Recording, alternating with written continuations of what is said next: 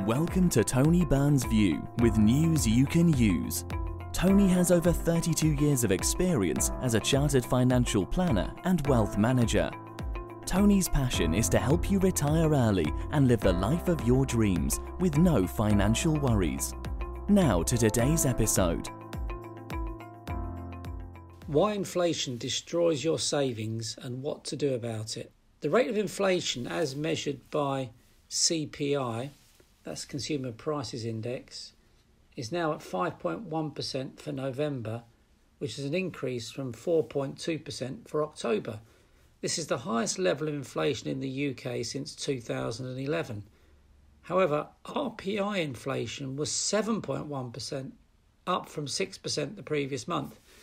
Bearing in mind that CPI inflation was just 0.7% in March last year, that represents a huge increase.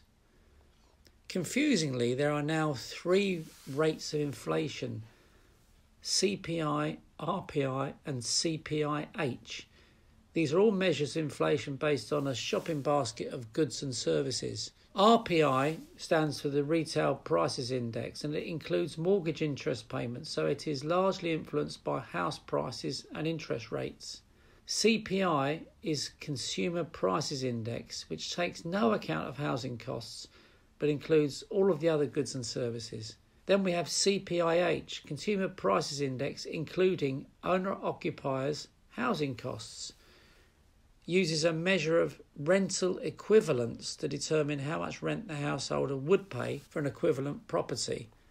As you can tell from these different inflation rates, none of them are perfect because, of course, every person's situation is different. The reality is that we each have a personal inflation rate. The problem is that the government favours CPI over RPI mainly because the rate is usually lower than RPI. At least that's what the cynic in me believes. Because we have had such low inflation for many years, the threat of inflation has largely been overlooked, especially by younger generations who have never experienced it. As a young man in the 70s, I lived in a decade when inflation, as measured by RPI, averaged in the teens and peaked at 25% in 1975.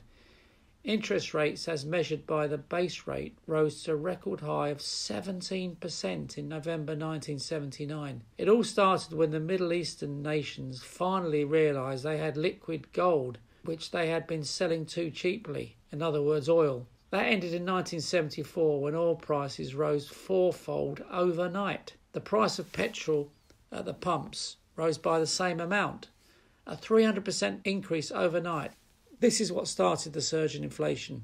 Having lived through such extraordinary times, I've always been wary of the threat of high inflation and high interest rates because they are great destroyers of wealth if you're not invested in real assets, by which I mean assets that are capable of keeping pace with or beating inflation, such as property and shares. Let me explain by way of an example. Let's say you have £100,000 saved in a bank deposit account earning you 0.5% interest. At CPI inflation of 5.1%, you are losing 4.6% a year in real terms. In other words, inflation-adjusted terms. That's made up of 0.5% interest minus 5.1% inflation. At RPI inflation of 7.1%, you are losing 6.6% a year, inflation adjusted.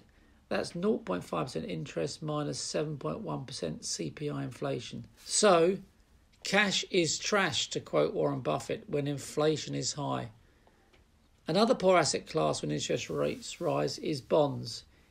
If the ECB, that's the European Central Bank, increases the euro rate to just 2.5%, it is predicted that the value of bonds will fall by 30%. Some commentators have predicted that the value of bonds could fall as much as 70% over the next 10 years. Ouch! So what can you do about it? Well, one way to take advantage of rising inflation and increasing interest rates would be to invest in our discretionary fund management service, DFM in other words, which is run by our sister company, Minerva Money Management, on the Hubwise or Transact platforms. We launched the service a year ago. It consists of a portfolio of 15 to 18 funds, including the CCM Intelligent Wealth Fund, which is managed by Minerva Money Management. Expecting inflation and interest rates to rise a year ago, we deliberately positioned our DFM service to benefit from this likely scenario. We are invested primarily in shares, especially UK shares, which are at their most undervalued level compared to global equity since 1972. We also have exposure to commodities, including gold. Commodities are very undervalued, but are likely to rise strongly in value under an inflationary environment. Jim Mellon has recently been quoted predicting that gold will rise in value from $1,800 an ounce today to $5,000.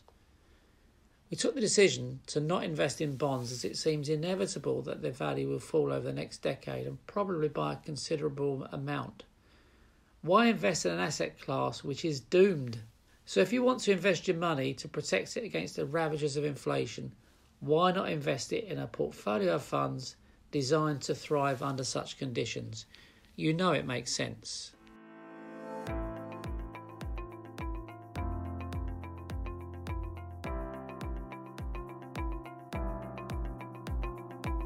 Thank you for listening to today's episode. If you enjoyed it, don't forget to share it with your friends and family. For more information, head to www.wealthandtax.co.uk.